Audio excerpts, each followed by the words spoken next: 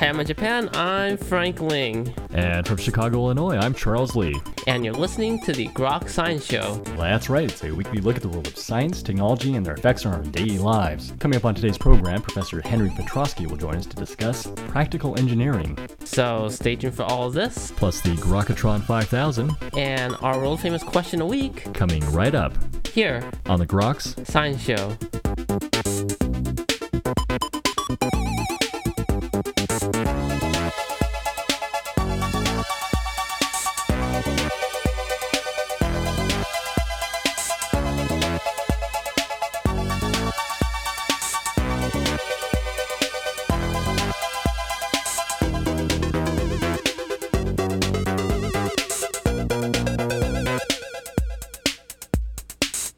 Welcome back to the Groks Science Show. Well, while science does a remarkable job of explaining the natural world, engineering is able to implement these scientific concepts into practical solutions for everyday problems. For everything from climate change to preventing natural disasters, engineering may be able to provide the technical solutions. Well, joining us today to discuss this issue is Professor Henry Petroski. Professor Petroski is a professor of civil engineering and history at Duke University, author of numerous professional and popular works on the subjects, including The Pencil and To Engineer as Human. His latest work, The Essential Engineer, explores this topic for a general audience. Professor Petroski, thank you very much for joining us today on the Groks Science Show. Oh, you're welcome. It's really a very fascinating book, The Essential Engineer. For those people out there, if you can explain the ways in which science and engineering differ. Well, you mentioned that science explains. Science discovers, explains, tries to understand. Engineering wants to make new things. Engineering wants to take the science where it's available and come up with new inventions, new ways of controlling the environment, the climate, and so forth. Sometimes there isn't enough science to actually know how to proceed, so engineers very often have to go back and do their own science. They have to figure out ways around it. This has historically been the case when the Wright brothers wanted to develop the first machine to fly under power, what we know as the airplane. They couldn't find scientific literature that told them what they thought they needed to know, so they started doing their own experiments and basically became scientists and engineers by necessity. Trying to take the very basic concepts of science and put it into practical use. Right. We know that the laws of nature can't be violated, so they tell us what we can't do in a way. And if we understand the laws sufficiently, then we can exploit them and figure out ways to get them to combine phenomena and effects to our advantage. But it's pretty tricky stuff sometimes, especially when we're dealing with very large, complex systems. Does it usually wind up being the case that the scientific concepts in the process of engineering found to actually not be correct? Well, that's right. Actually, there are some interesting historical examples there also. Back in the 19th century, wanted to develop steamships. Engineers wanted to develop steamships to go across the ocean.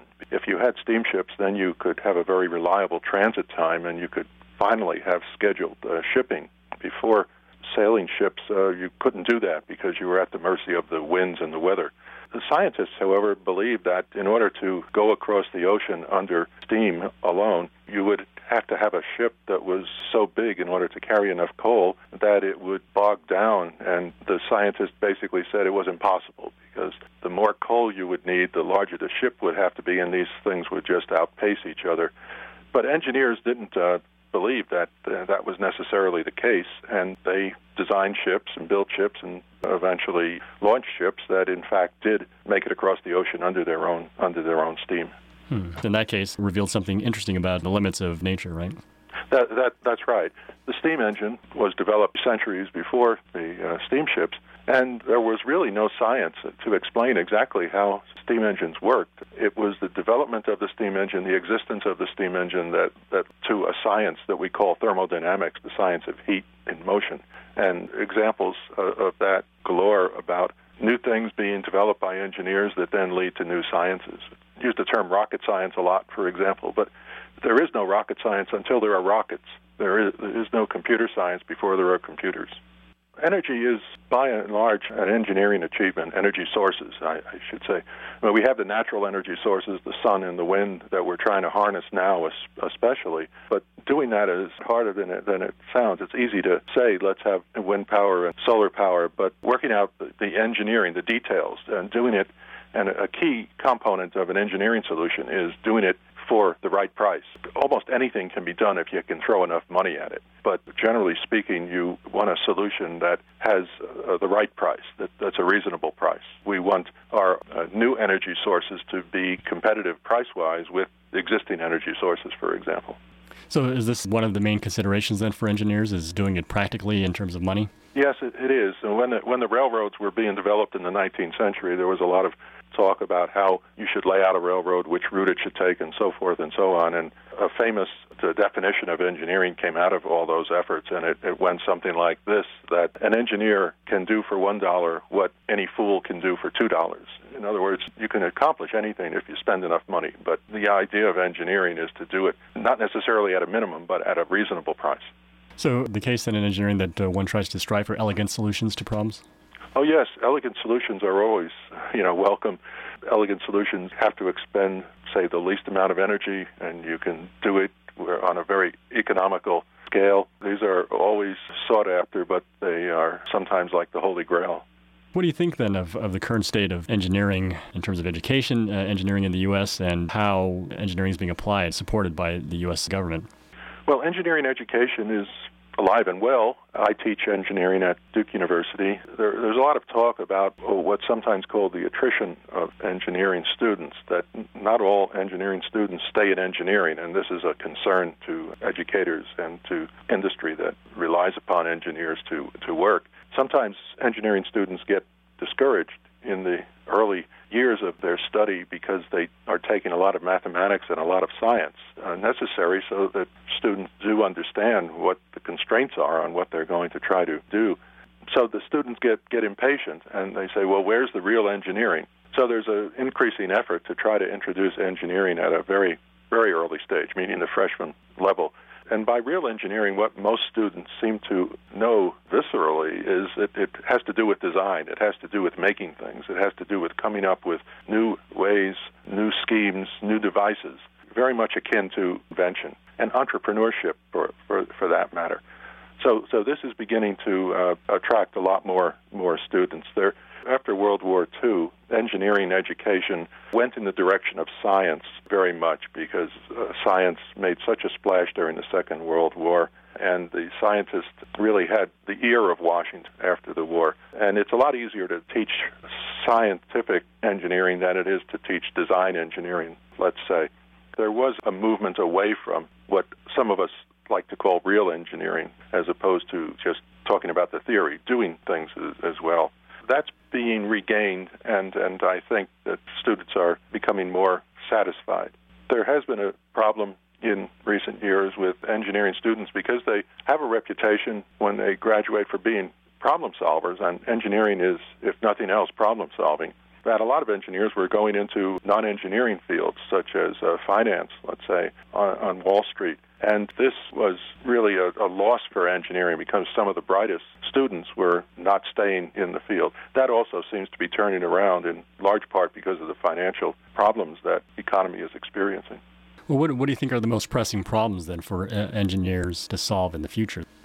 Most pressing have to do with the environment, with the concerns over climate, questions about energy. We know that there are issues relating to energy independence, for example. How can we become energy independent? Might involve new ways of looking at how we not only use energy, but how we conserve it, how we make trade-off of one kind of energy for another. The National Academy of Engineering issued a group of, about a dozen, as I recall, grand challenges for engineering in the 21st century, and they included things like this. They also included things having to do with medicine. There's a lot of engineering that goes into medicine and hospitalization and medical help. If you go and have an operation, you go into an operating room, you just are amazed at how many devices there are that are really engineered devices. Some of the techniques are engineered techniques. So understanding how the body works and understanding in particular how the brain works is one of the goals of the National Academy's grand challenges, to try to get a handle on that, because that would help really solve a lot of the health problems that have been intractable in the past. What do you think are the prospects for engineering to solve some of these problems? Well, if we have a century, they're probably pretty good. A century is a long time. If you look back, the computer, for example, was really only about a half century old.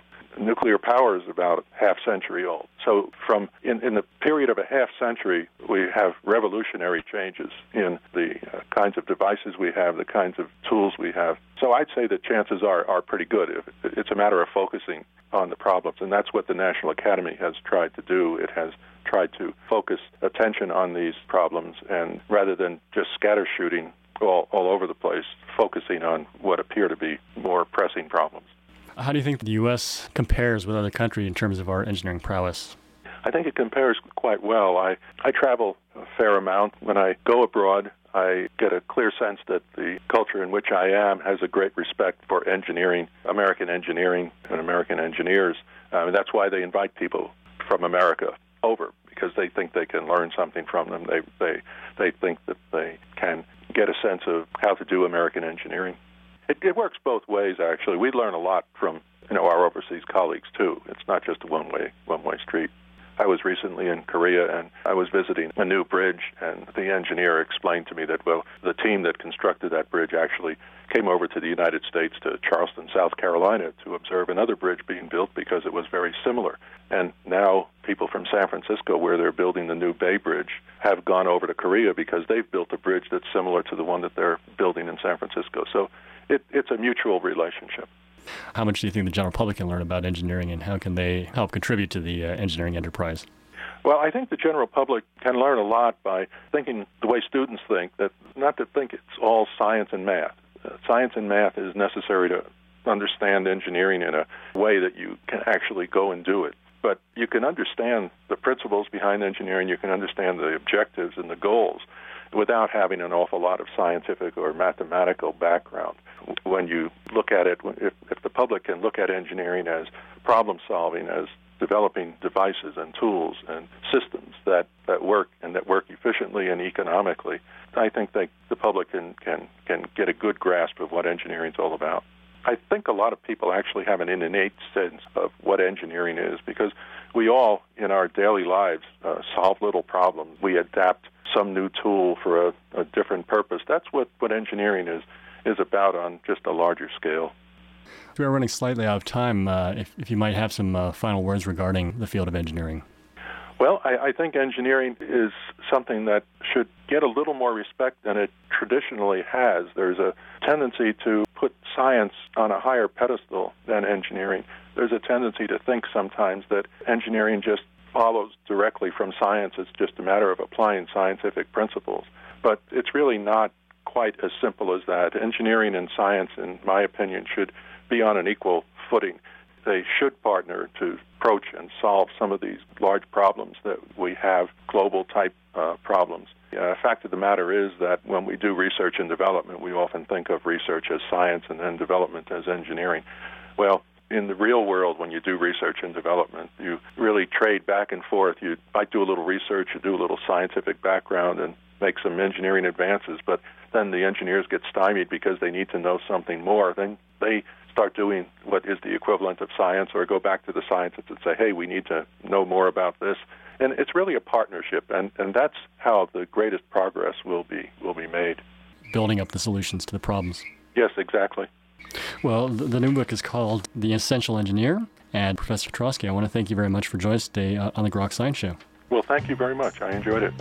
And you were just listening to Professor Henry Petrosky discussing practical engineering. This is the Grok Science Show. Well, coming up in just a few minutes, it's the Grokatron 5000 and the world-famous Question of the Week. So stay tuned.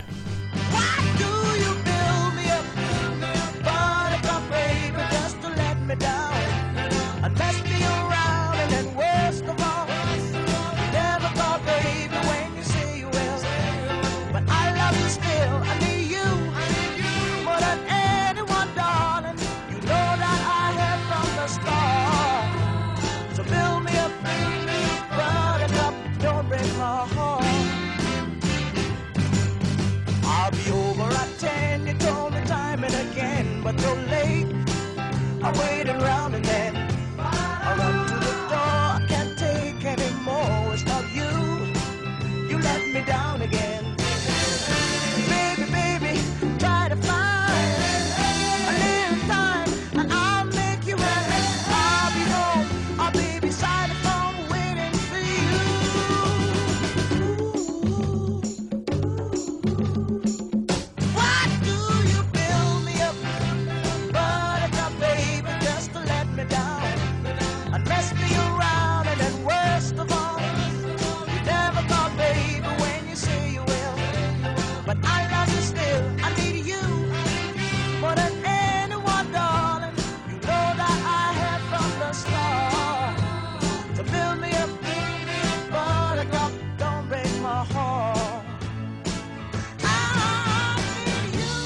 Okay, it's time to play the game, the Grokatron 5000. It is our supercomputer formerly known as Deep Blue.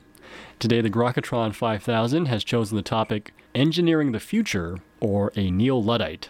So for the following 5 people, the Grokatron 5000 would like to know if you think they are engineering the future or just a Neo-Luddite, and maybe a little reason why.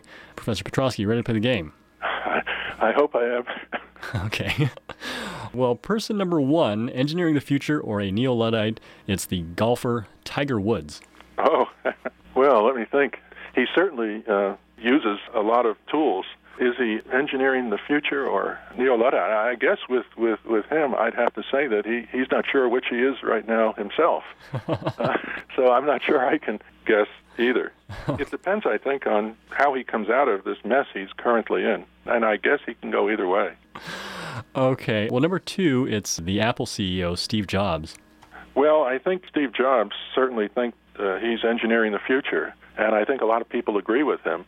Some of the products that come out of his company are just outstanding. They really wow people. I will say, however, that Apple products tend to have a little bit of an idiosyncrasy. I was listening to students make presentations yesterday, and they have to come up to the front of the room, hook up their computer so they can project their presentation on the screen. And the Apple machines they use seem to have a mind of their own. One student will plug in his computer, and it might work just perfectly fine. Another student will plug in her Apple, and we just wait for it to decide whether it's going to cooperate with us or not. It may well be that neither I nor the students are fully versed in how these machines are supposed to work, because they do evolve so quickly. But I would generally have to say that Jobs is engineering the future. Just to his particular vision, it seems. Right. All right. Well, number 3, engineering the future or Neo-Luddite, it's Jerry Springer. Oh, well. Here I thought you were going to be throwing scientists and engineers at me. It's a mix. I don't think I've watched Jerry Springer for probably 5 or 10 years, so all I can say is that my impression was that he liked to get people on stage to confront each other. I don't think he was engineering the future, because I didn't see a lot of reconciliation the times that I caught the show. So I'd have to call him a Neo-Luddite. All right. Okay, number 4, it's the real estate mogul Donald Trump. Oh, that's another tough one, I would say. Trump is a fascinating guy. He certainly thinks he's engineering the future with his real estate productions. Some of them are quite striking, I must say. I guess I'd have to say he's engineering the future, although I think he's really like a lot of other developers, hit a brick wall right now with the economic situation around the world. Indeed. Finally, number 5, engineering the future or a Neo-Luddite, it's the President of the United States, Barack Obama. Well, that's another tough one. When Obama first, after he was sworn in, he talked a lot about science, and he talked about how he and his administration were going to restore science to its rightful place. And that was good. But then the more he talked about science, the more I began to worry, because he talked about science as producing, innovations, as if it were science was populated with inventors and innovators. And he very, very seldom, Obama very, very seldom has used the word engineering. And yet engineering and engineers are what are going to bring innovation to the country, not science or scientists. And it's not clear to me whether Obama and his administration are just trying to use science as a shorthand to include engineering, or whether there's not a full appreciation of the distinction between science and engineering. So I think I would have to hedge on that one. I think his words suggest that he means well.